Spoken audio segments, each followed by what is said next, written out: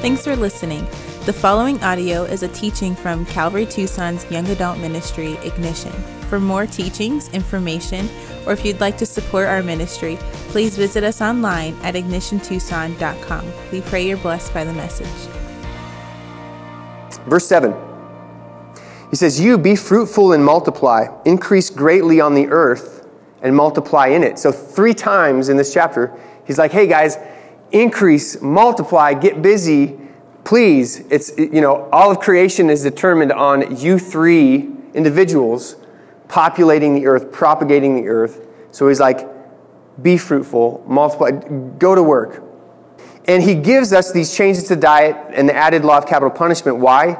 In order to help mankind be fruitful and multiply. These are good things that God is giving to Noah. And then God here, and starting in verse 8, gives Noah the official covenant, the Noahic covenant. And it's a beautiful thing. Verse 8. "Then God said to Noah and to his sons with him, Behold, I establish my covenant with you and your offspring after you, and with every living creature that is with you." So who is the covenant directed at? Noah and Noah's offspring, which guess what? That means all of humanity. And every living creature as well. This covenant belongs to the animals as well. "As many as came out of the ark, it is for every beast of the earth." Verse 11.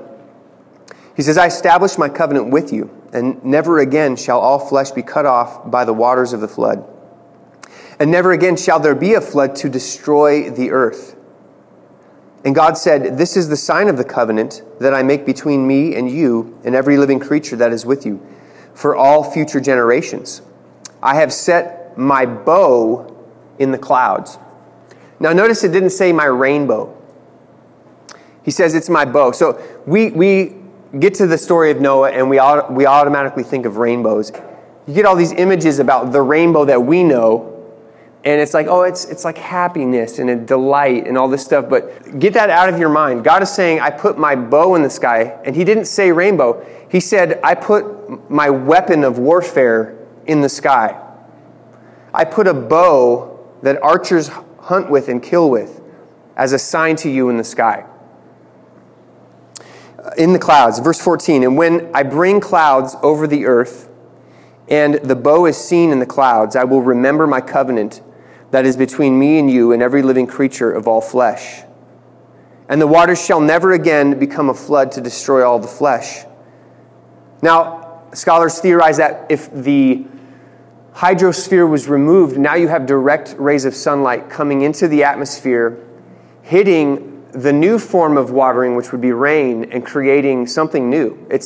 This could be perhaps the first time rainbows were actually seen on earth after the hydrosphere collapsed on the earth. Verse 16, "When the bow is in the clouds, I will see it and remember the everlasting covenant I made between God and every living creature of all flesh that is on the earth.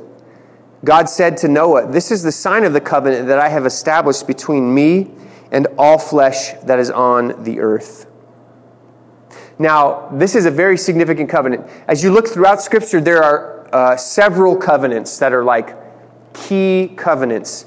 And what these covenants do is they are progressively painting the picture of God's redemption story. We've already seen one covenant, right, back in the Garden of Eden. I alluded to it earlier about sin and death. But there would also be a coming Savior, born of the seed of the woman. That's known as the Adamic covenant or the Edenic covenant, just the covenant that was made in Eden to Adam. And it was a declaration that where sin was, death would enter in, and the signs that were given were the consequences of sin, of the curse. And among those signs given, so similar to the rainbow was a sign, among the signs given at the first covenant were death itself and pain in childbearing. So every time someone would die, it would be a sign of that first covenant in the Garden of Eden. Every time a woman had pain in childbearing and had birth pangs, it would be a sign. And these signs would point to the coming Savior, the one born of the seed of woman, who would taste death and who would overcome the grave and hell. And of course, the cool thing about each covenant that's given throughout Scripture is they all point to Jesus, and they are all fulfilled by Jesus, and Jesus fulfilled that. Jesus being born not of the seed of man, but of the seed of woman. which was an unusual term. You wouldn't say the seed of woman. But Jesus was born of a virgin, conceived by the Holy Spirit. Jesus tasted sin on the cross, and he defeated death at the cross. This is the second covenant, significant covenant that we see in the Noahic covenant. And this covenant is a promise for God to never again destroy the earth by flood. What's sweet about this covenant is it's a covenant of mercy. He's not saying that the earth will never deserve to be destroyed again, because it probably didn't take long for everyone to become entrenched in sin again, unfortunately. But he's saying that I will not again destroy the earth like I did before. What he's promising here is the promise of forbearance. The promise that he would overlook sin and withhold judgment for a season until what? Until the Savior would fulfill these promises.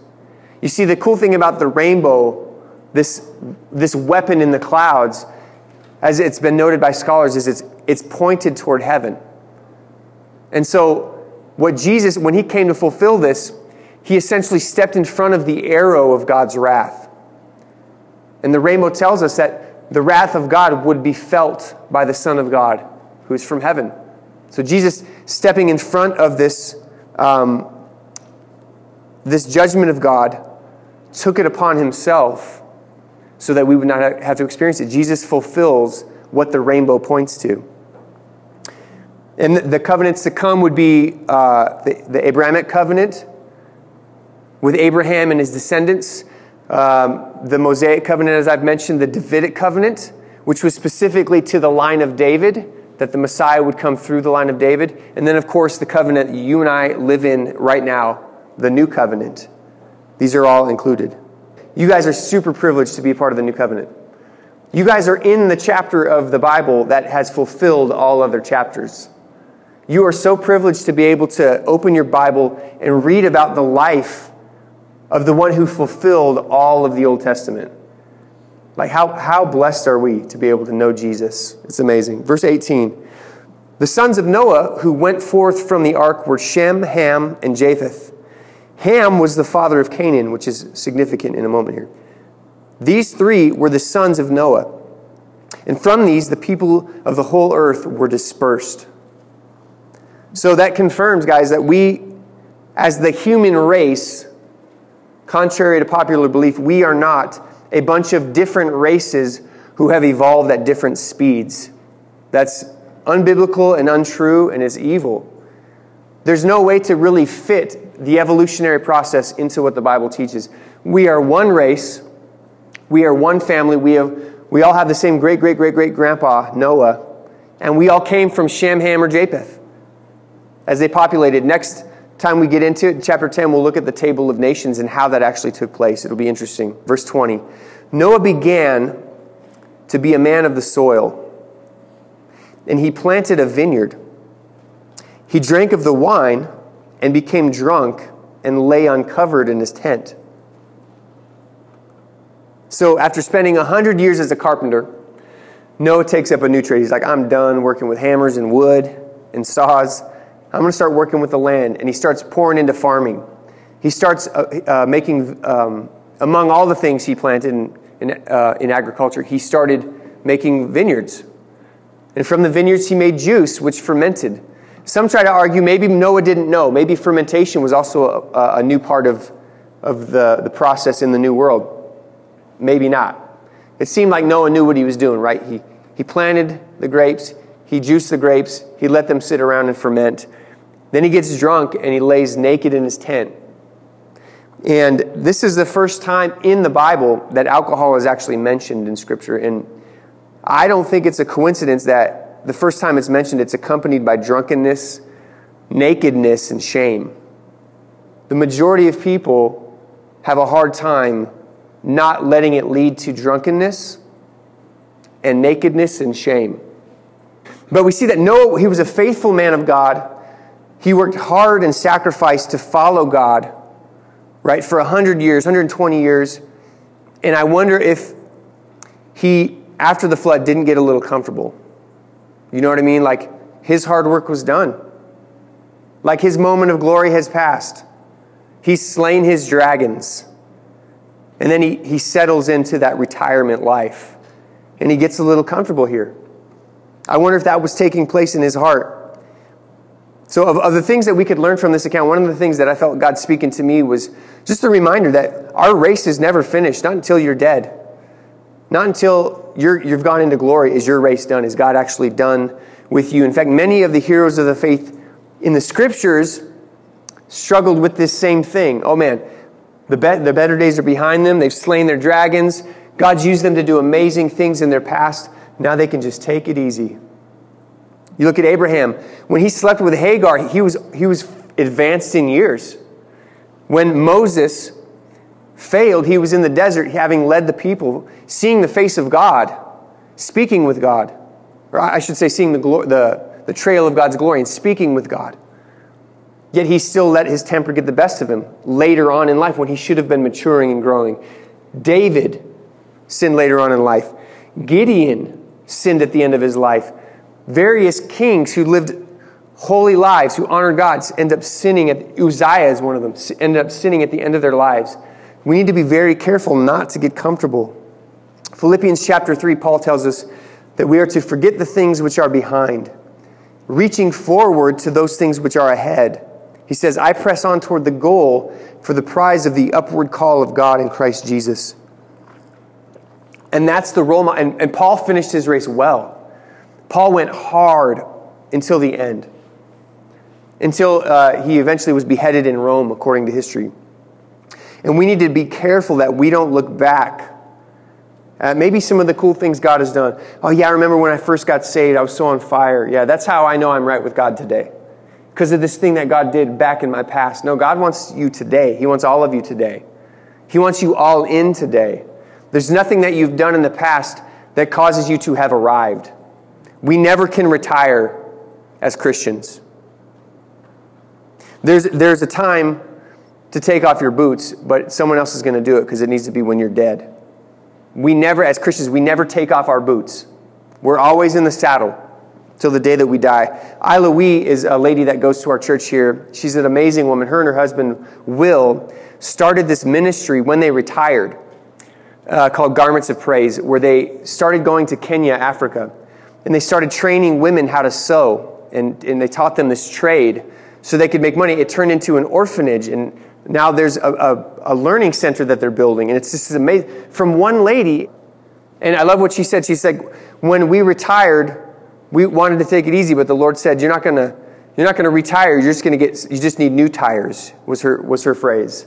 And she just got busy. She got to work for the Lord. She didn't slow down, and she has done so much in the last 15, 20 years in her old age. God has used her in such amazing ways, and she's a great example. Verse 22. And Ham, the father of Canaan, saw the nakedness of his father and told his two brothers outside. Now, the original language, when it says he told them, it carries the idea that he expressed with delight. Like Ham was like, guys, you're not going to believe what I just saw. It's hilarious. Come here. You want to see this. You guys got to see this. Then Shem and Japheth took a garment, laid it on both their shoulders, and walked backwards and covered the nakedness of their father. Their faces were turned backwards, and they did not see their father's nakedness. So they were trying to respect their dad and preserve his dignity. When Noah awoke from his wine and knew what his youngest son had done to him, he said, "Cursed be Canaan. A servant of servants he shall be to his brothers."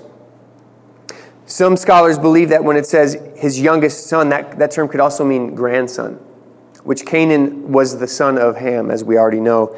But what exactly is happening here? Some believe that there was some sort of sexual sin that took place, that perhaps Ham or Canaan violated Noah when he was drunk in some way. And I'll say that's possible, but I really think at the end of the day, that's just speculation. You really have to read into the text. But let's just take this at face value. What can we pull out of the text here that is very clear? Well, I think it's very clear that the sin of Ham here was that he had no concern for his father's dignity, right? He was even willing to expose and exploit his dad's shame. Here is his dad in a moment of sin, a moment of weakness, being stupid, being drunk. And Ham wants everyone to know it. And it's revealing Ham's heart. And I don't think it's a stretch, given that Noah turns around and curses Canaan, that Canaan was actually directly involved. Perhaps Canaan was there with Ham, laughing, joining in at the mocking and pointing. But this would explain why Noah's curse was upon Ham, not upon Ham's descendants, but specifically upon Canaan and Canaan's descendants. I think we miss the fact that it's merciful for Noah to turn around and profess what will happen to Canaan's line because of this behavior. He doesn't turn around and curse Ham. And I want to point that out. Because a lot of messed up doctrines have come, racist doctrines have come from Ham being cursed. We'll later find out that Ham is the father, a lot of the descendants of Ham populated Africa. And so there's a lot of racist doctrines that have come out saying, well, it's the curse of Ham, and that explains why, the transatlantic slave trade happened and all this nonsense. But that's not the case. Ham wasn't cursed. Ham wasn't blessed either. But Noah curses specifically Canaan. And Canaan, who is he? He's the father of the Canaanites, who we see throughout the scriptures, this wicked, horrible people group that God eventually does judge. But 1 Peter chapter 4, verse 8, it tells us, above all things, have fervent love for one another. For love will cover a multitude of sins. Ham was not loving. Ham didn't care for Noah. And it was made evident. Love covers sins. What does that mean to cover sins? Chuck Swindoll, I don't know if you ever listened to Charles Swindoll. He's an amazing speaker. He tells this true story of a little boy in class who had a problem with wetting himself, as it can happen with young kids. And he was having a good week, and at the end of that week, all of a sudden he finds himself sitting in a puddle, right? His pants are soaked, it's dripped down the chair, it's puddling on the floor, and this kid is terrified. And he's feeling ashamed. And he's terrified the teacher's going to walk by. A little girl a few rows back sees what's happening, and she gets up. She goes over and she grabs the classroom goldfish bowl and walks by the kid and trips and dumps it all over the kid. And the teacher was furious. The teacher grabbed her and briskly walked her to the principal's office. She got in so much trouble. A day or two later, when the little girl came back to school, the boy said, "Did you do that on purpose?" And she said, "Yeah." She says, I know what it's like. I used to wet my pants. I know what that's like. That is an example of covering someone's sin and shame. She was loving that little boy, right? There's a hymn from the 60s that says, we will work with each other. We will work side by side. We'll guard each man's dignity and we'll save each man's pride. And they'll know we are Christians by our love. That's what love looks like. That's what it looks like to cover someone's sins. You don't delight in their iniquity. You don't rejoice in it. You don't talk about it so it makes you feel better about yourself. Ham did not have this love. Canaan did not have this love for Noah. And that was the path that they were on, a cursed path. One more illustration to explain what it looks like to cover love. I was an EMT for a little while, and as an EMT basic, you can do very little to treat somebody. EMT paramedics can do a lot for you. But someone like me in the field, just a basic EMT, my skills didn't really come in, like I didn't get busy and go to work until you stopped breathing or your heart stopped. Then I could go to town, right? CPR all day long, I could do that. But otherwise, I was just a glorified taxi cab driver. Give you a Band-Aid, I could give you a little tube of glucose if your sugar was low, you know what I mean? Like EMT basics, they don't let you do a whole lot here. So if I were to pull up on the scene and you had this horrific accident and you had this huge laceration, a huge cut, gash in your leg, let's say, there wouldn't be much I could do for you except clean it up a little bit and cover it up. And what I would do is I would get you to the ER, to the people who could do something about it. I would get you to the doctors and nurses in the ER where they could treat you. They could put in sutures and really do a deep cleaning. And that's kind of what it looks like for us Christians as we cover one another's sins. You happen upon somebody in sin, a brother or sister in the Lord. You find out about their sin. You do what the EMT does. You cover that sin. You're not trying to hide it, right? If we try to hide somebody's laceration and just say, go home, I won't tell anybody, that thing festers and gets infected and it's horrible. That's not what covering sin is looking like. We treat it, we help clean it, we cover it, and we take them to the one who can heal it. We take them to Jesus. That's what it looks like to cover sins. And again, Ham and Canaan did not have this heart for their father. Verse 26, as we wrap this up, he also said, blessed be the Lord, the God of Shem, and let Canaan be his servant. May God enlarge Japheth, and let him dwell in the tents of Shem, and let Canaan be his servant. And after the flood, Noah lived 350 years, and all the days of Noah were 950 years, and he died. So Noah curses Canaan. He has nothing to say about Ham. But then he blesses Shem. Shem would be the godly line, the godly heritage, the line of Seth, the promised line through which the Messiah would come. And guess what? Shem was the second born. So one more instance of seeing that in the scriptures. Japheth would receive a special blessing that they would be enlarged. We'll find out next week that Japheth is the father of pretty much all of the Gentile nations, or the majority of Gentile nations. Japheth is a huge part of the world population today. And then it says Noah lived 350 more years post-flood. We talked a little bit about the tablet theory and the fact that each line who would carry the truth of God's word about creation, about what happened to Adam and Eve in the garden, they not only perhaps had a tablet written down of these accounts, but they could verbalize as eyewitnesses having lived so long, right? We've mentioned that. So Adam would have been able to talk to, I forget how far along Adam lived, just before Noah, I think. But Noah lives almost to the time of Abraham. That's something we don't think of. Some scholars think he did live in overlap with Abraham, but Terah, Abraham's father, would have for sure been able to talk to Noah himself. Isn't that crazy? They would have had the accounts preserved for them, accurate.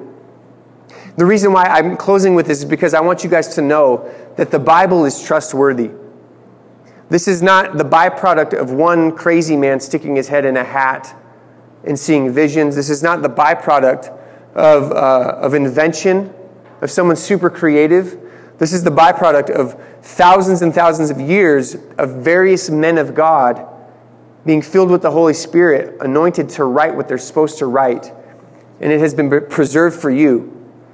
So the things we learn about diet, the things we learn about justice and capital punishment and all these things, they're not my opinion. They are not inventions of man. This is the Word of God. And don't take that lightly. And whenever you come across an issue in the Word of God where your opinion differs from what the Bible is teaching you, I'd say you forfeit your opinion and to go with God's Word. This has lasted the test of time. And not only that, but God has given it to you to benefit you. He's preserved it because He loves you. Amen? Let's pray. And Father, we acknowledge the demonstration of your love by the preservation of the Word of God.